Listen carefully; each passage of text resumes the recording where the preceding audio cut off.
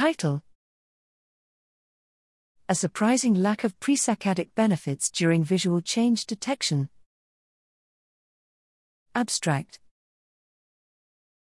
Even before the eyes move, visual sensitivity improves at the target of the planned eye movement.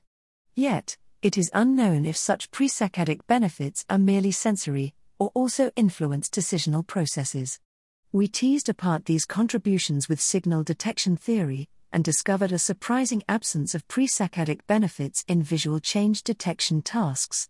Participants planned and executed saccades while concurrently detecting and localizing either orientation or contrast changes. Spatial choice bias reliably improved presaccadically but, surprisingly, without a concomitant increase in perceptual sensitivity.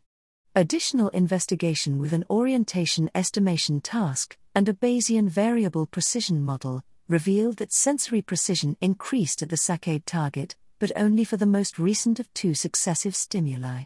Moreover, the recent stimulus perceptually biased feature estimates of the prior stimulus, rendering accurate change detection even more challenging.